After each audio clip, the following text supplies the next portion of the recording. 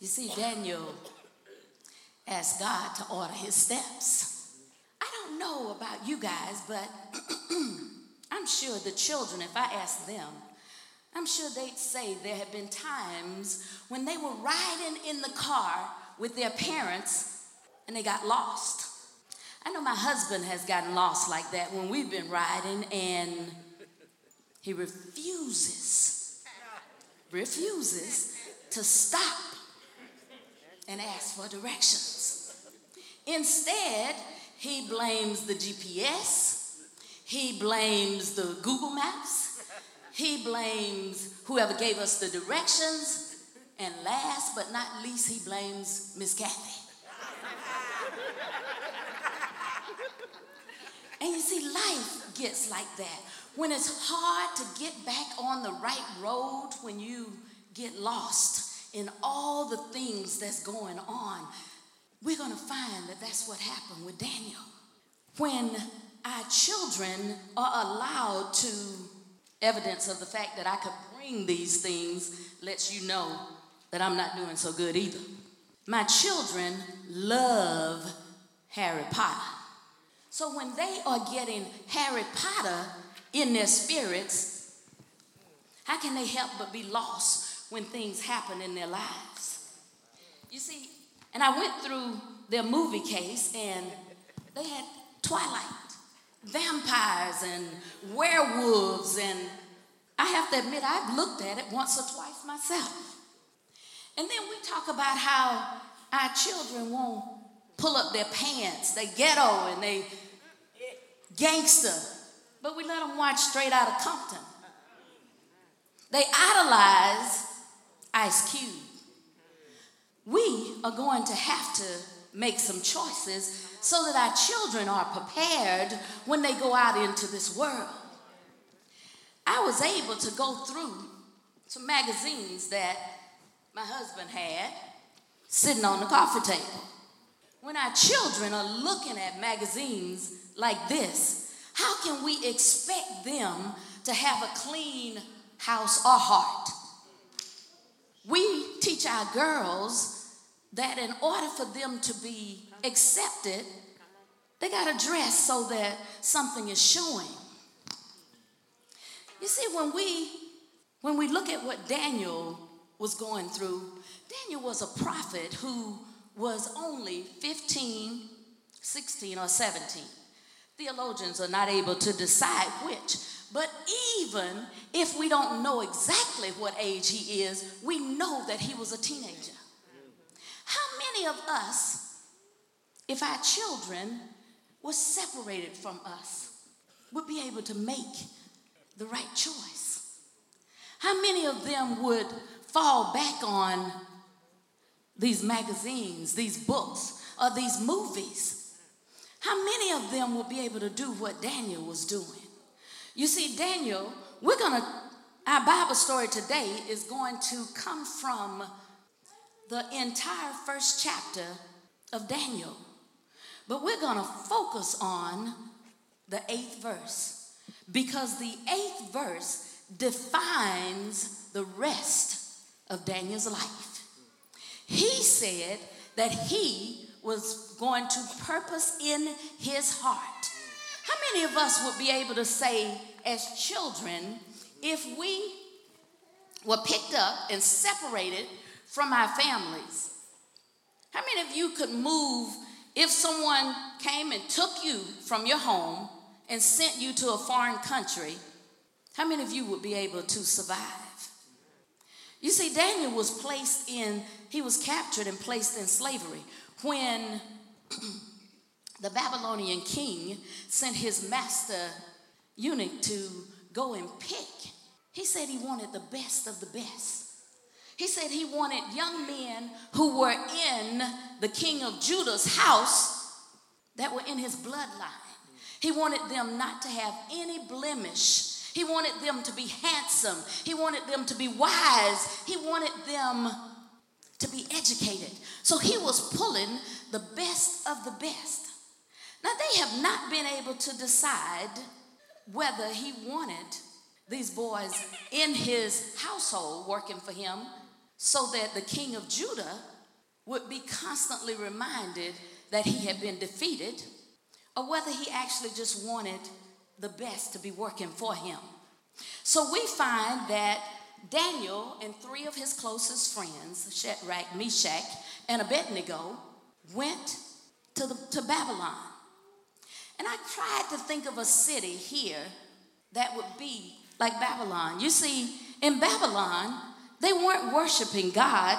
They had golden idols. They had all kinds of idols that had been built. And they were not worshiping the one true God. But Daniel, as a teenager, was still able to make the right choice, the right decision when the time came. He did not allow them to make him worship one of their gods.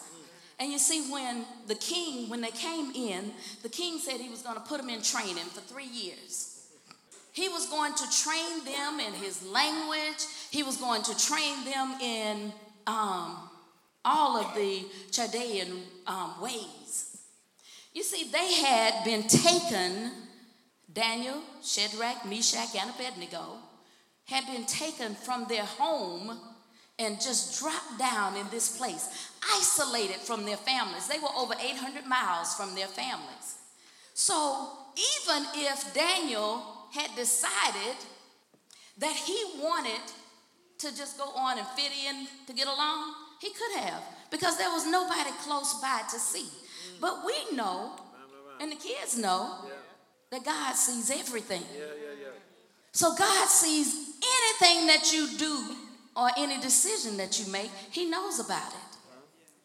So when the king said, I'm going to set aside meat after it has been blessed by Buddha and all these other gods, and then I'll bring it to you guys to eat, and I have the finest wine. I'm so glad I brought this wine. See, that's the way you're supposed to drink wine, straight from the bottle. But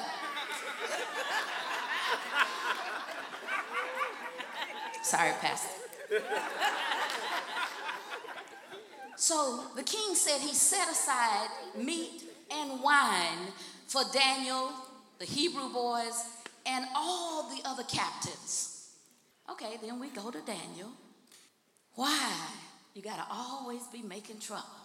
So Daniel goes to the head eunuch and says, I really cannot defile my body with that. I would prefer. Eunuch looked at him and said, I don't think you get a choice in this, my brother. The king has said that you're going to eat, and you're not going to get me killed because you don't eat and drink. But Daniel didn't give up. Daniel said, well, let me make a deal with you. You know, we have 3 years that we're going to be in training if, give us just 10 days. 10 days of eating vegetables, fruit, and drinking water. So he said, okay, if in 10 days I look at you and I can't see the difference between you and the other guys, or you don't look so bad that the king is going to come after me, then I'll let you do it. Daniel and the 3 Hebrew boys ate pulse, fruits and vegetables, and drank water for 10 days. After 10 days, when the master of the eunuchs looked at him, he said, they actually look better than everybody else. So in 3 years, when the training was over and the king brought all of them in, the king looked at them, and the king didn't just say that they look better. He said they look 10 times better. 10 times better. Because God rewards those of us who, when the times get tough, we dig in and don't give up. You see, what you're going through ought not to make you forget where you're going to. And that's what Daniel did. Even though Daniel was in captivity the majority of his life, he never gave up. Daniel continued to call on God and remember the things that he had been taught. So, children, when your parents send you to Sunday school or to children's church to pay attention, it's because they don't know what tomorrow may bring. So if I asked you, Avery, how long did the king say that Daniel and the 3 Hebrew boys would be in training, what would your answer be? 3 years. 3 years. Come down and get a candy.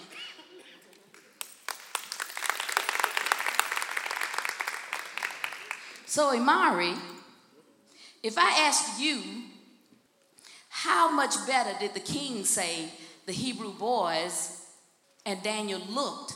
How many times would you say it was?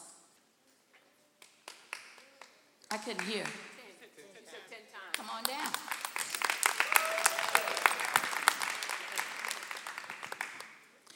Okay, so the king of Babylon was in a time, and like I said earlier, I could not think of a city. I mean, maybe Vegas, you think?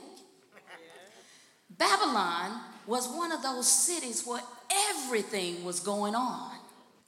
And the king wanted Daniel and the Hebrew boys to fall in love with where they were. He had isolated them. He had intimidated them.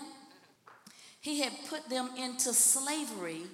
And he still thought by giving them this fancy food, these bottles of wine, that they were going to forget where they came from. He was wrong. He was wrong. And when Daniel decided in verse 8 that he was going to purpose in his heart not to allow Babylon to defile him, how many of you would be able to do that? You see, when we send our children off to school every day, it's like sending them to a missionary field. I know you never thought about that, but it's like sending them to a missionary field in a foreign country. They are in a school where it's anti-Bible, it's anti-Christ, and it's anti-Christian. So, children, I'm going to ask you, how many of you, when you get your lunch and you sit down, how many of you say your grace? Raise your hand. How many of you do it in such a way that nobody knows you're doing it? How many of you say it out loud? Raise your hand. How many of you whisper it to yourself without moving your lips so nobody knows that's what you're doing? Raise your hand. Don't be scared. That's okay. Some of the adults are not even saying it at all. So let me ask that. How many of you adults, when you're sitting in the boardroom or you're having lunch with the president of your company, how many of you say grace? Raise your hand. How many of you say grace where you are mumbling it to yourself and nobody knows what's going on? It's good to be honest. So our children need to know, guys, that when they go out into the world and they are faced with these kinds of decisions, that somebody at home is praying for them. Somebody knows what they're going through. And somebody wants things to be okay for them. How many of you, when you go to school, and it says that your body should be a living sacrifice, pure and pleasing. Yet, when you listen to the popular music, there are no restraints on sex, drugs, or anything else. And I have trouble a lot of times with the kids memorizing the songs that we're singing, but if I put on one of those popular hits, they know every word. Daniel is a good example for us, guys. You ought to have a Daniel attitude in your life. You ought to have a Daniel spirit, because we live in a country where there are no restrictions on religion. There are no restrictions on us teaching our children to pray. When they get in a crunch or a bind, they ought to be able to pray. They ought to know how to pray. They ought to know that there are no magic words. They ought to know that if they just called the name Jesus, they're praying. So if I asked where Daniel was originally from before he was taken into captivity and taken to Babylon, how many people would raise their hands? Who was paying attention? Who knows that Daniel was raised in Judah? So what if I asked then where he was taken when he was placed in captivity? Rylan, what city, a country, was Daniel taken to when he was placed in captivity? Miss Kathy just told you. You remember? No? Anybody? Babylon. Daniel was the kind of example that we hope that our children will be. When we looked at this lesson, the call to character, it was during the time when we were looking at what we're dealing with as a country. Daniel was taken from his family just like a lot of children have been taken from their families today. And I wondered how those children and those parents are dealing with that. And I wondered if we were placed in that position again, because we've been there. If we were placed in that position again, you see, Daniel didn't complain. Daniel didn't say, I'm sure he wanted to go home, but that was not what he focused on. He focused on his situation now and doing what God would want him to do in that situation. How many of you, if your children were removed from you, you'd still be able to praise God? You see, because Daniel didn't ever get to go home, and some of those children will probably not be going home. So how many of you would be able to maintain your religion? How many of you would ask, why, God? Why my child? Or how many of you would know you should be asking, why not me? What makes me so special that it shouldn't be me? You see, because when God gives me a burden, he knows that I can bear it. And if he took my burden and gave it to you, would that be fair? I mean, I know we're all grateful that it's not our children that have been taken, but it is our children. It is our children. When Daniel was taken, it is our children. So we need to make sure that our children are trained in such a way that if something happened tomorrow, they'd be able to withstand the fire. They know who is there with them. When I left home, going to law school, and my daddy came to where I was to say goodbye and wish me well. I was driving with someone else, and he came to the car and he gave me what little money he had in his pocket. He gave me all that he had. And he said, I can't go with you. He said, and I don't have a lot of money to send. He said, but I know a God can go anywhere. He said, I know a God that when you get to Texas and you have a problem, you can call him anytime. He said, and it won't be long distance. So I know that Daniel's mother probably felt the same way. His father probably hoped that Daniel would remember the God of Abraham, Isaac, and Jacob. He probably hoped that even in a foreign land, Daniel would remember everything they had taught him.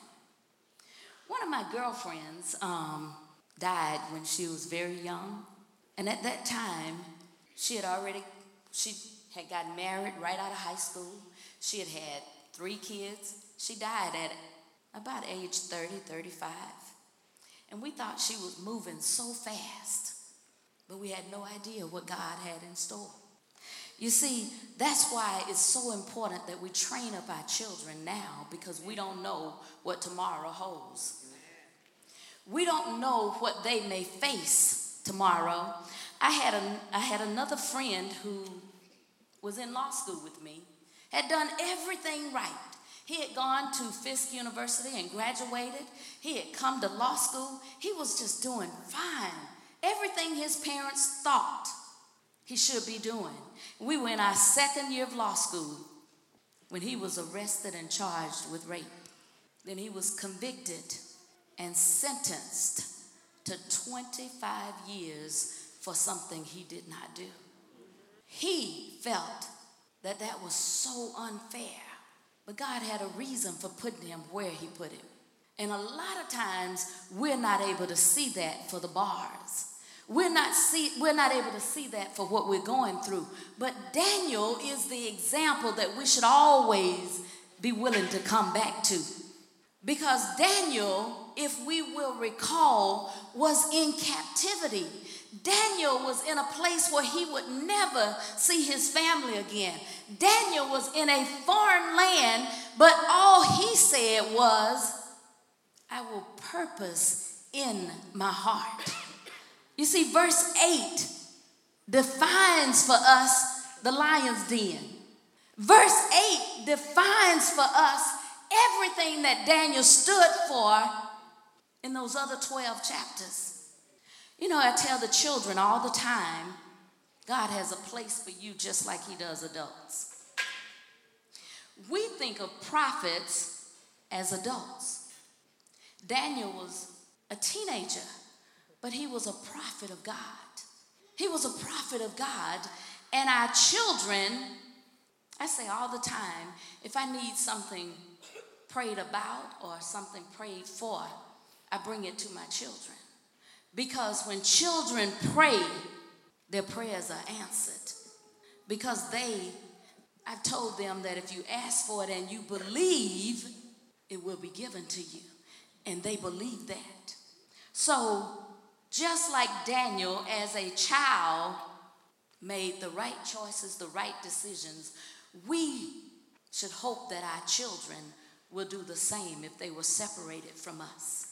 And that we would be able to do the same as well. The song that we started with said, order my steps with your word. We should ask God to order our steps with his word.